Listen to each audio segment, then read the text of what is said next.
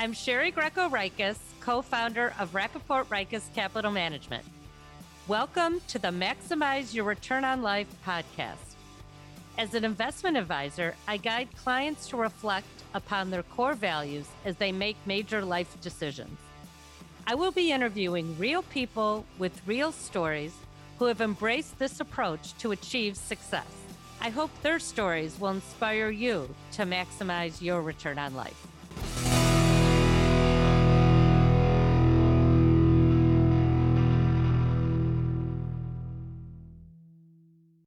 Today, I'll be talking with Dana Hirt, a PCI certified parent coach and founder of Dana Hirt Parenting, a Chicago-based parenting coaching and education service.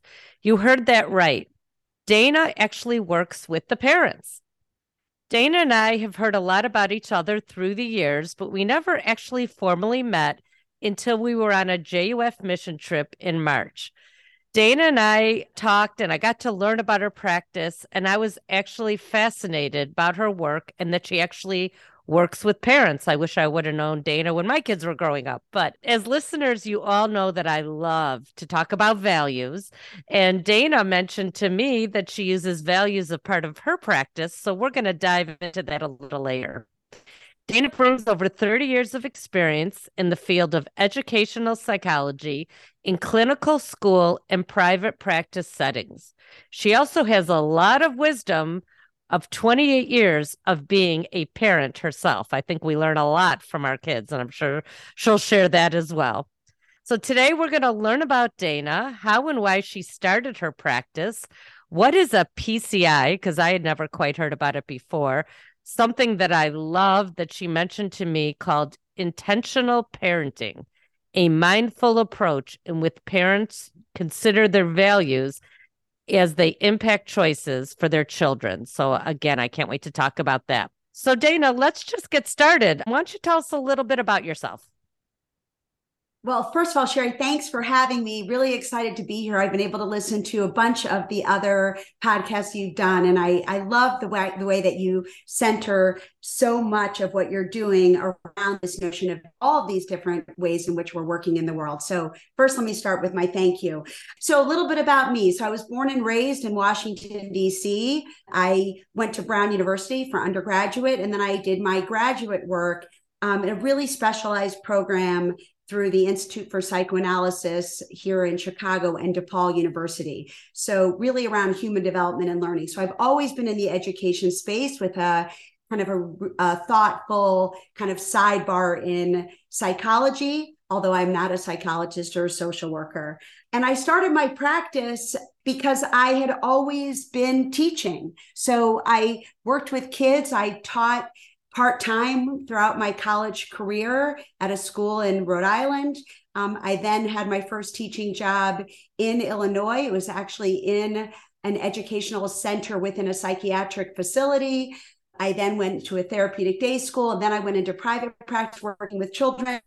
And at some point, I finally, realized that to see substantive change, I needed to address the system.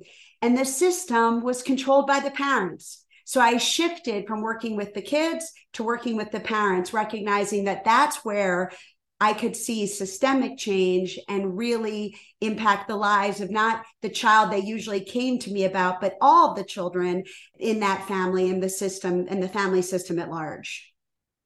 Yeah, I mean, I think that's amazing because there is no playbook for parents. I often told my teenage daughter, you're my first teenage daughter, so I'm going to make mistakes. We're going to be going through this together. But I'm just curious, when you started your practice focusing on the parents, was there resistance because the parents are like, well, I know what I'm doing. It's the kids. How did that come about? What was the reaction? I think we all think that way, right? Like how can I fix my kids? And, the kids are clearly the problem. And I really think that for me, it was shifting that notion that it's anybody's problem, right? It's not that anybody's doing it wrong or that the kids are the problem or that we're parenting wrong. It's that this is hard. This is challenging work. And I don't think it's getting easier to be a parent today. I think it's getting harder with, social media, with that kind of the climate of the world right now. And so the answer to the question is there really wasn't pushback, because it wasn't as if I was saying to the parents, well, you're the problem. So there wasn't a sense of culpability or blame. It was that I was empowering parents to feel more confident, to feel less anxious. So parents were really receptive. And it was that they recognized what they can control. So it wasn't about blame, it was about empowerment. And to be honest, I really thought I had invented parent coaching. That says probably a little something about my grandiose view of self, but I had been that mom for my siblings, with their children, with my friend group. And, if you had a question, a lot of people called me. And so when I decided to kind of hang up a shingle and start my parent coaching practice in earnest, I kind of thought I'd invented it. And it wasn't until I had been working for a number of years that I realized there's a lot of parent coaches out there. And actually, I know you're going to ask me about PCI, but that really kind of then informed a lot about my practice as I, gained that clarity and more expertise. And do you find your practice is more grade school kids, middle school, high school, or everything, broad range? My practice is broad range. There are parent coaches who are very specialized. I don't have a particular limit in terms of the age of the children that I will help you with, who are dealing with newborns and kind of the challenges of being first-time parents, all the way to parents of college-aged children. So my practice is very broad in its scope, but I'm also very clear. I always offer a free intake session for any prospective clients, because I'm also very clear about what I'm good at and what's a good fit for me. And because there are many parent coaches, I think it's important for parents to do their research and find a person for whom it's a good fit. And the style is a good fit. Like I'm very direct. I have a very, kind of clear way in which I communicate and I work. And there's, for some parents, they're looking for somebody who's, better maybe at kind of like a visioning board construct. That would not be a Dana Hirt strength. But there are parent coaches who are really good kind of helping parents think about like that, manifesting that dream. Sometimes people come to me and they think they need parent coaching, and what they really need is marital therapy. And I'm also really good at helping clarify that and making referrals so that work can happen first. Because even really good co-parenting work can't happen if there's not some alignment in terms of where they are in the separation and divorce to allow for co-parenting to be effective. Yeah, we're gonna talk about that later, because I know that is a challenge when parents do get divorced, co-parenting and raising kids. But I want to bring back the listeners a little bit about what a PCI is and how you decided you wanted to get this certification. Good question. So when I was in the midst of COVID with everybody else and trying to take advantage of all of a sudden, some time, I found out the Parent Coaching Institute. So Parent Coaching Institute is actually out of Washington State. It's a really intense kind of graduate level curriculum. It was that was designed for parent coaches in particular. So that's very research based. It's a 12-month program with curriculum, with 100 hours of supervised coaching. And it was an invaluable experience for me. When I first decided to do it, it's a cohort-based learning. It brings coaches from all over. So the people in your cohort are internationally based. It's all done, via Zoom. And I personally just love cohort learning. And I thought it would be kind of a nice opportunity to use some COVID time to learn more. But it actually really shifted how I work, because I think that up until that point, my coaching practice was very interventive because there was a problem, right? They kind of felt like they were over their skis with some issue with their kids, and they called and it was like, help me solve this. And I think that going through the curriculum at the Parent Coaching Institute really helped me see that there was a tremendous value in pausing and trying to understand the strengths of the system, and really starting there and then using those strengths to help address the challenges. And so I think I kind of had always taken the approach of let me help you fix it. And I think that my experience with the Parent Coaching Institute really helped me kind of take a step back to say, let's understand your whole system. Let's use your own strengths to help you address the challenges you're facing, which felt a little bit more like teaching someone to fish than giving them dinner, to use the old parable. I'm going to digress a little bit because during COVID, I got my applied behavioral certification, and I've been in the business for 30 plus years and always knew I knew the psychology of why people were making decisions about money. But going through this course, like light bulbs went on and it solidified. And it's like what you said, starting at the beginning, a lot of the course was about early memories of money and how your parents handled money, how that affects you, instead of just trying to put the Band-Aid later on. And so for the listeners, it's never too late. Dana and I are about the same age. She's probably a little younger than I am, but you should always keep learning. And if there's a passion that you have and anything in your career, don't stop learning. There's courses, there's certification, and you can't see her face. I can on Zoom. She's so energized talking about the course, and I was so energized taking the course. So we're going to go back to parenting, but I'm trying to maximize everyone's return on life and don't stop the education. 100%. And, and to echo what you said, Sherry, I feel like particularly as women, like there's such an incredible opportunity for a second act or a third act, especially as so many of us launch our children. And it's a kind of a different opportunity in our life. If we've been working part-time, if we've only been working within the home, it's a tremendous opportunity to kind of reinvent or to double down with what we're doing and to grow what we've been doing with new experiences and opportunities. So I agree. I'm all in. I say to kids today, you'll have more careers than we had jobs. Right. And so like, we need to start recognizing that we can learn from these kids, and like, it's not too late to think about what else can I do? How else can I, or how can I do what I'm doing better? So yeah, no, I felt very enlivened by the experience, and it refined my practice. It gave me new skills. When I'm asked about it, I always say that, starting with the strengths rather than the problem was so empowering for me and so empowering for my clients. But it also, I shifted into also this notion of focusing on self-care, which I knew intuitively, we all know it, that, you and I had spoken earlier about putting on your own oxygen mask first. We kind of all know it intuitively, but when you're in it with your kids and they're little and there's so much demand, and it's so easy to lose sight of how you're taking care of yourself. And I say to clients all the time, you cannot take care of your children at the expense of yourself. Right. And that's what so many parents do. And so many parents think that's good parenting. Right. I do everything for my kids. All I think about are my kids. Like, first of all, it's a terrible model, right? Because we don't want our kids to see that that's what we think is appropriate. And it's also not sustainable. So that was also really instructive that came out of PCI. And lastly, sharing feedback. If anybody who's ever been in therapy, you have great sessions with your therapist, and then you kind of have to hold on to what you hold on to. But in parent coaching, I would have the same thing. I would hour sessions with my clients, and then, they wouldn't hear from me again until our next session. But now I send write-ups from each session. And that was something PCI taught me to do, and to do really well. And it's a way for my clients to kind of hold on to that voice, hold on to what we've been talking about between sessions. And then once we're done work, they have all of those summaries to look back to as a point of reference, to kind of remind themselves and to like re-empower themselves with all of that information.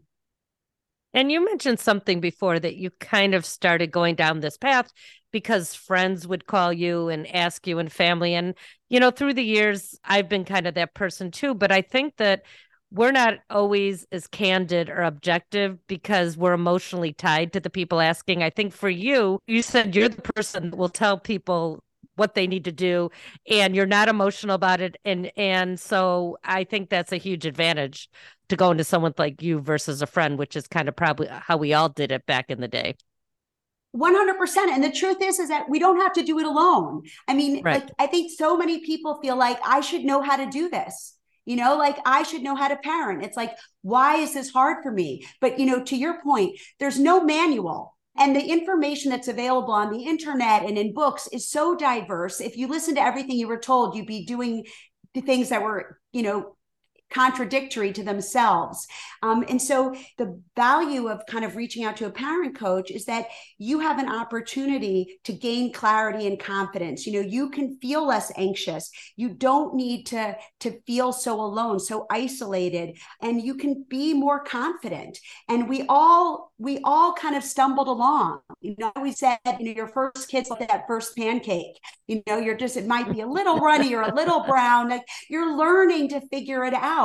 And I love that you said to your kid, you're my first teenager, but that kid was also your first toddler, your first 9-year-old. Right. And so we are learning. And my third child will tell you they benefited from the fact that I had raised 2 children, mm-hmm. and at the end, also that they got to watch me raise those 2 children. Right. So my third child is always like, oh, it was great for me. You were a better mom and I knew what not to do. So, it is true that we all have to figure it out. And I just want there to be more joy in parenting and less angst.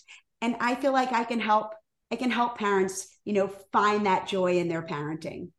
And I think give yourself a break and a little humor. It brings back a story that I was working full time. I was at a big New York firm, really intense, and it was parent night. And I didn't really read the brochure or the flyer. And my babysitter at the time went to the Jewel and got some potato salad. And we get to the night, and it was actually your family tradition recipe night. And so everyone had all these fancy recipes, and it was like the Rikers family tradition, and it was potato salad and from Jewel, and people still laugh about it. And I could have been horrified and been hard on myself, but sometimes you just have to have humor. And that story still sticks with me because every once in a while I'll see someone who will bring that up. So give yourself a break out there, and you don't have to do it alone. There's resources like Dana. But I want to shift a little to intentional parenting because you and I talked a little bit about that. Can you describe that process and how you work with clients? Absolutely. So, when I started my practice, I initially thought that that's what I would call my practice, intentional parenting.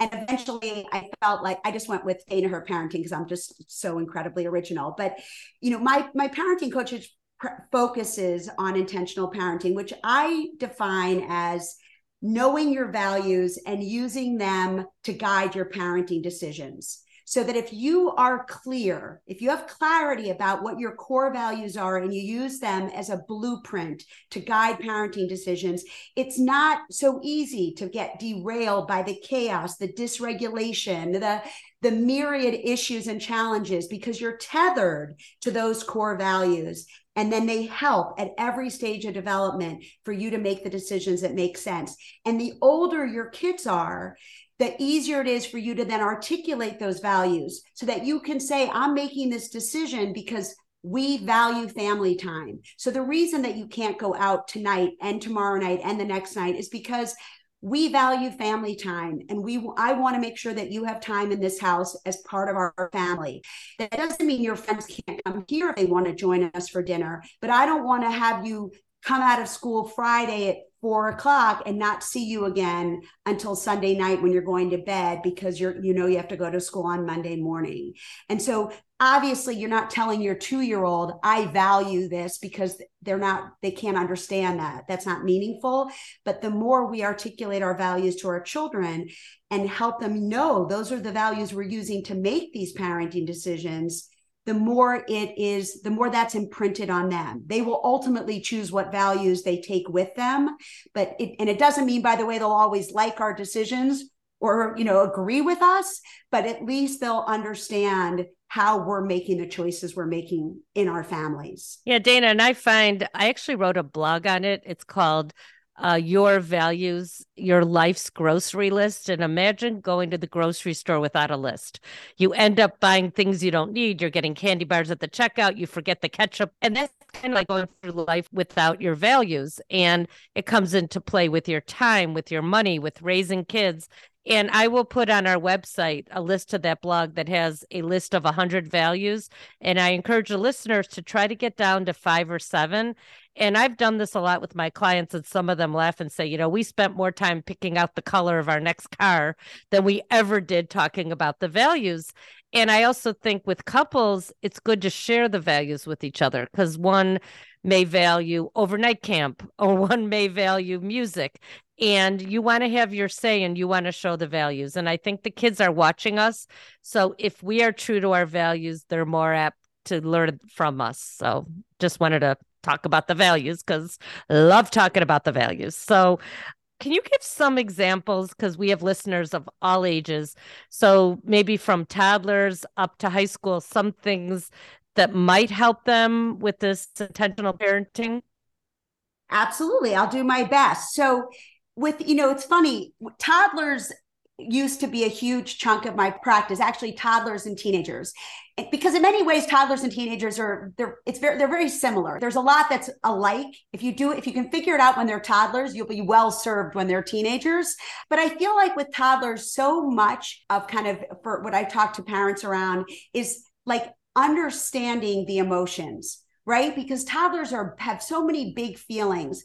They want to do things by themselves, and I always joke that if you look on the internet and say like, what made my toddler cry today, it's like the funniest things. I gave them the wrong yellow bowl. I wouldn't let them, eat the cat food, whatever. Like there's so much emotion because they're trying to assert their autonomy. They're understanding this, that they are now different and separate from you, and they want to kind of be in the world. And a lot of what I do when I'm in my coaching practice is kind of educate people on like what's going on at this developmental stage. And so you think about this little toddler who's trying to assert themselves, and they have these big feelings. They're not really in control of very much. Right? We decide where they're going to school and what time we're leaving and when they're coming home and when we go out and who they're having a play date with and often what they're wearing. And so with toddlers, I always say to parents, what control can you give them? Where can you give them control? And how do you do that? Like, do you say to your toddler, what color do you want to paint your room? You can. I wouldn't advise it. I would think it's better to say to them, do you want to paint your room this color or that color? And give them choices, limited choices, because that's just more appropriate for who they are developmentally, but give them opportunities to assert control in their life. Don't keep doing to them and for them. Give them opportunities. And that means you have to tolerate their dysregulation, right? And it's hard for us. It's hard to be around dysregulated people. And so parents often describe their toddlers like they're little terrorists. And it's like, I want to give parents room to say, that is developmentally appropriate. Let's give them room and let's give them time. And a great example of this with a toddler is the choices around food. We make dinner and then we put them, and the toddler who ate, grilled cheese yesterday now looks at that grilled cheese sandwich like you put poison in front of them. I don't eat grilled cheese, and you're like, you ate it yesterday. And so what I say to parents, rather than getting into that power struggle, put out a number of things. I always say that the greatest snack for a toddler is an ice cube tray. I know no one even has ice cube trays anymore, but the old ice cube tray with little snacks in each hole, so that there's a vegetable and there's a fruit and there's a sweet and there's different things, and let them control. Don't tell them how much to eat. Don't tell them what to eat. Put things that you want to see in front of them and give them some control. We don't need to be the ones who make every decision for our toddlers. We can give them opportunities to be in control. And I think that's really important at that age range. A lot of what I'm seeing with my middle, those 6 to 9 year olds, my practice didn't have a lot of those kids for years. Lots of toddlers, lots of teenagers, lots of babies, lots of college age kids, actually. But the 6 to 9 have kind of reemerged. And I think in some ways because COVID really impacted them. So a lot of what I'm seeing in my 6 to 9 year olds is what I would have said was more normal to see in toddlers. Again, a lot of dysregulation, a lot of difficulty following expectations.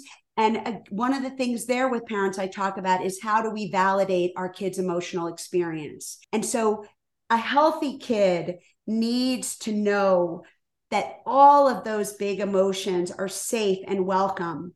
And I think that we are less tolerant of 6 to 9 year olds kind of acting in emotional ways. We want them to kind of like be better behaved, or, not lose it. And I think that, again, I've been coaching a lot of clients around supporting the feelings, acknowledging, validating, and being empathic to those big feelings, but then teaching appropriate ways to express them. A 3-year-old lying on the ground throwing a tantrum is developmentally appropriate.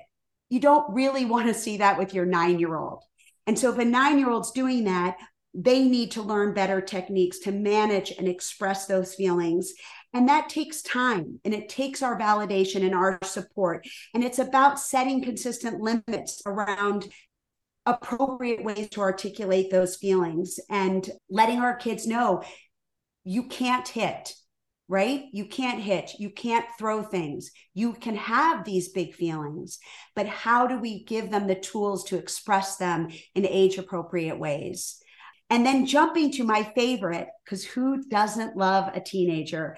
I feel like with the teenagers, so much of my clients struggle with the stuff that people don't like to talk about: the drinking, the drugs, the porn, But it's never their kids though, right? No, right. It's always their friends. Right. Or it's like, it's my kid was exposed to it. Now they're making bad choices. But those are tough things, but it's real life. And first of all, I always say to people, listen, if you're coming to me when your kid's 16, I'm just helping you manage how you're feeling about the things that they're doing at 16. But I tell my clients with younger kids, like, we don't need to be afraid to talk about drinking and drugs and porn and what our kids have access to. And again, normalizing this behavior and empowering parents to articulate their values. In my house, I did not serve alcohol.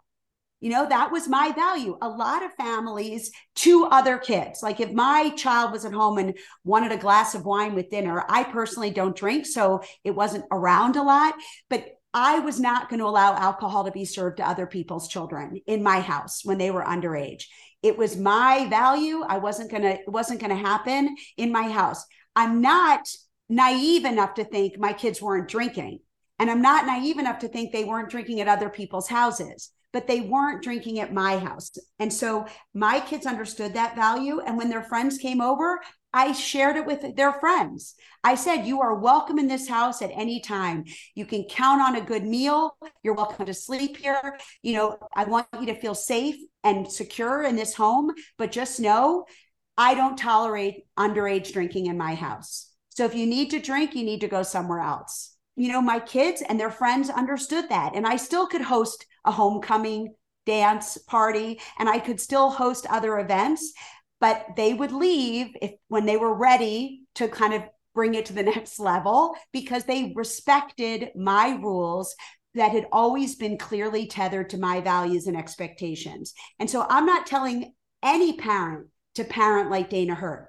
I'm saying, know your values, make those values clear to your children so that you are making decisions that are connected, tethered to those values, and your children can throw you under the bus if they want. I said to my kids, I don't need any other 15-year-old friends, right? If you need to say my mom's, you've met my mom, don't cross Dana, like, that's okay with me. I'm happy to be the loving, supportive mom who has very clear rules.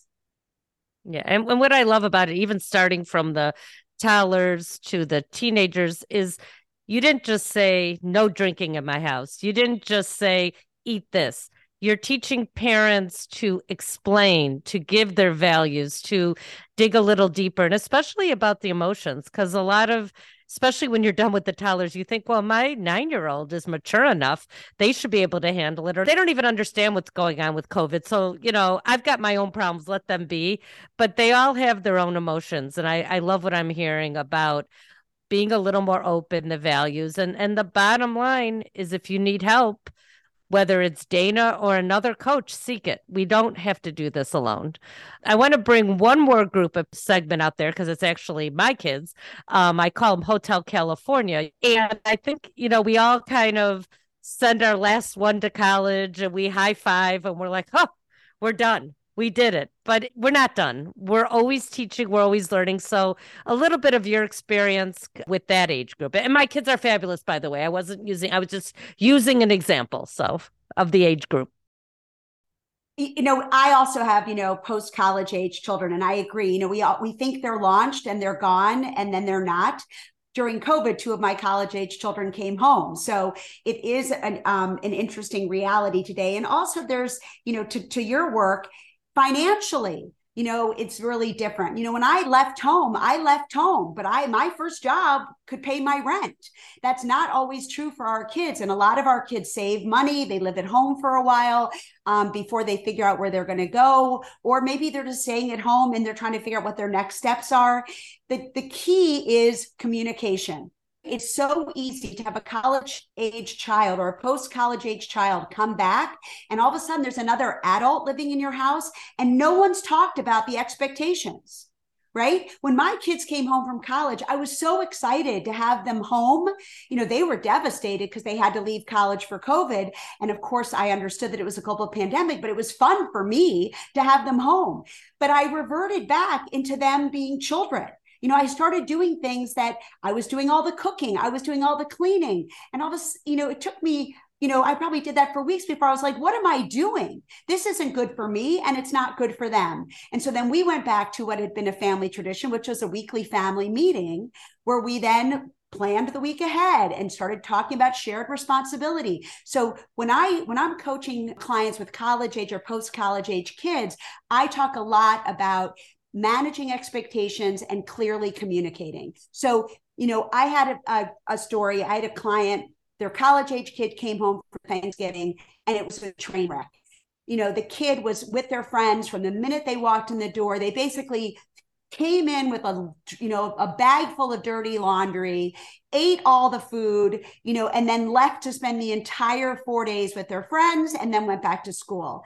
And the parents called me, and it was the mom I was working with, and she was devastated. She was like, they made no time for me. I didn't get to see them.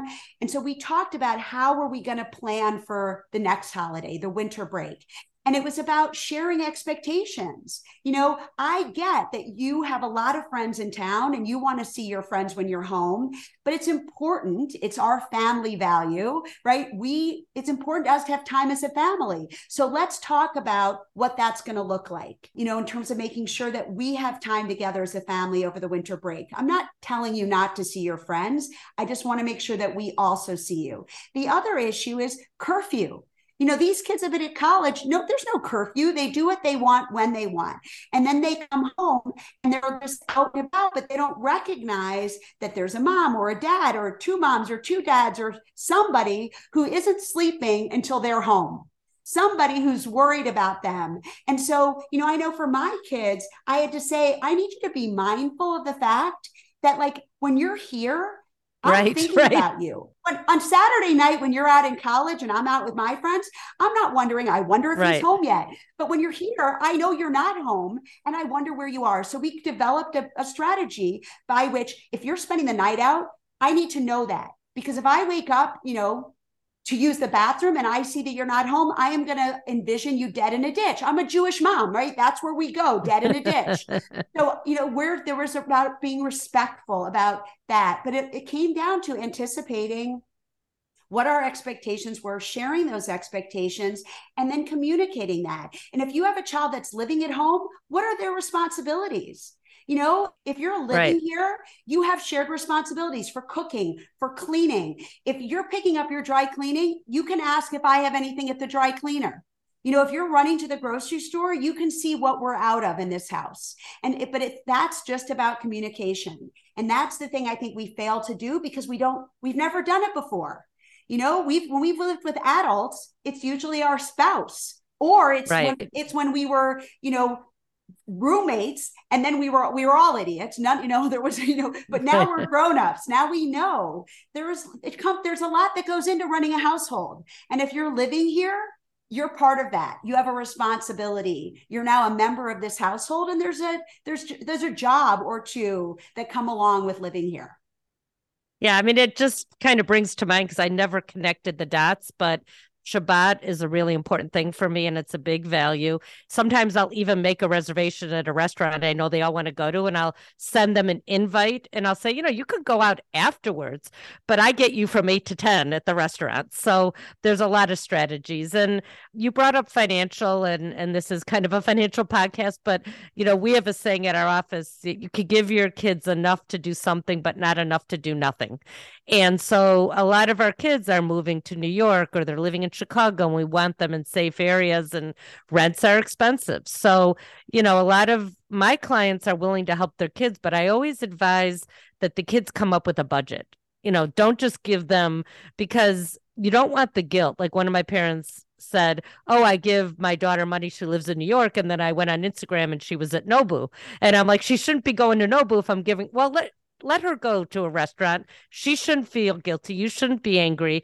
Do a budget and figure that out. But it's all setting up expectations, and it's really communication, like you said, is so important. So I kind of wanted to weave the financial. So I think it's amazing, what you're doing. I was just at this place called Rancho La Porta, and it was a wellness spa. And the founder is 101, and she talked about the 30, 30, 30. And she said, your first 30 years, you're just trying to figure it out. You're in high school, you're in college, you may have 3 or 4 jobs. And then she said the hardest 30 years are the middle 30 years. This is when you're launching your careers. If you have children, you're raising your kids. If you don't have children, you're really intense about your career. And then you get to age 60. This is your time. And yes, your kids need you. But if you did everything well in those 30-year periods, you should have a nice second 30 year. And during all those 30-year periods, you need to take care of yourself. Just don't wait till you're 60 and say, now I'm going to start working out. Now I'm going to start to be healthy. Now I'm going to take time for myself. Do it the whole way. And Dana's here to help you get there.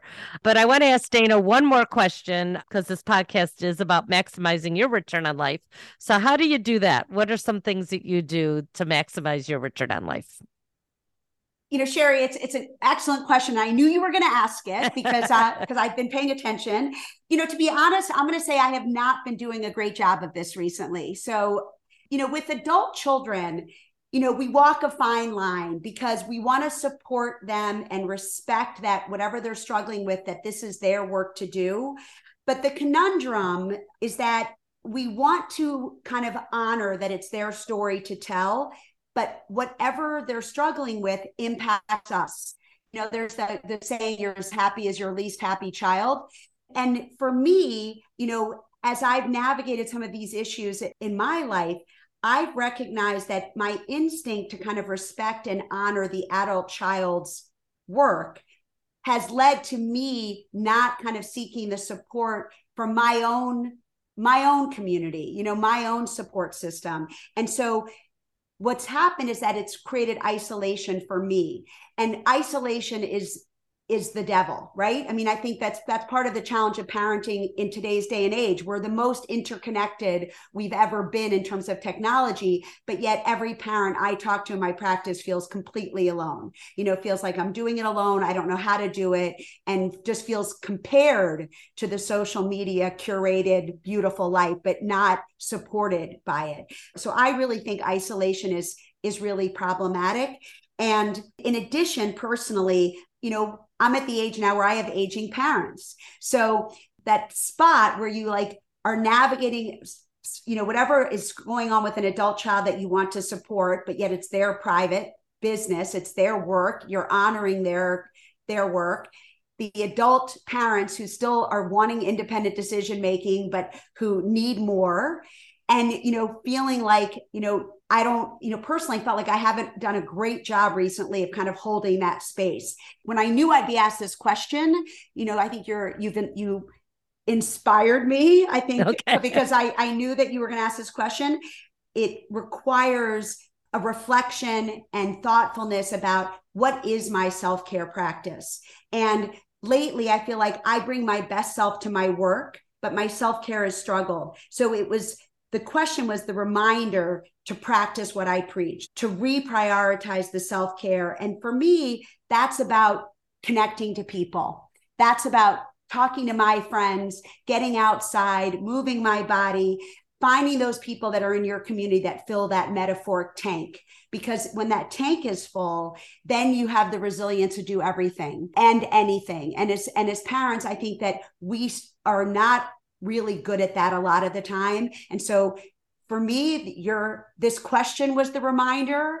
The anticipation of the question was the reminder, but all of us need to be refilling our tank. And that's how we're going to maximize our return on life. If we maintain our resilience, we have the capacity for so much more in our lives. And I just think it's a great reminder for all of us because it affects every facet of our life, from relationships to our jobs, to our children, to our whole family networks. Yeah, and I love your answer because often, I ask this question with every guest I have on the podcast, but I also ask it with a lot of my clients. And so many times there's a stress with the question because they think it has to be, I'm going to Africa, or I'm doing a marathon, or I'm doing something so grand. But what you just said is you want to get out there and have human connections, fill your tank with your friends. And if that's going to maximize your return on life, and we've all been so isolated, and it's so easy after COVID to just stay isolated. So I know you have inspired our listeners. I know they will learn a lot, but I hope I have helped you to maximize your return on life through the podcast. It makes me really good if I could do that. So thank you for your honesty. And anytime you want to have coffee, I'm there and we can talk. So Dana Hirt, I will leave all her information. Why don't you give us your website real quick? Sure. DanaHirtParenting.com. I'm on Instagram at parent with clarity, but just the W. I'm easy to find. I'm happy to help. I offer free intake sessions for anyone who just wants to see if this is the right work for them to be doing. And I just want to say one last thing, and that is, it is never too late. It's never too late to pivot. It's never too late to parent with intention, no matter what age your kids are. When you parent with intention, you'll feel better. You will feel more confident. You will feel less anxious. This is an opportunity for everyone at whatever stage you are with your children. Yeah, and I think that's the theme coming out of COVID. It's never too late to do a lot of things. So please, you don't have to do this alone. And we have our Maximize Your Return on Life website that will have all the contact information for Dana and her website. But if you'd like to learn more how you could maximize your return on life through our 5-pronged process, where we help you get organized. We work with you on your values. We help you with full financial planning, implementing through a diversified, low-cost, passive approach, and continue to meet with you to make sure you're set with your goals. You could go to rrcapital.com. And I also have my own website, sherrygreco-rikis.com. It is a mouthful, but you could find my name and just put .com at the end of it. So thank you, Dana. This was really great. So glad we chatted in Mexico, and look forward to seeing you soon. Thanks. Thank you.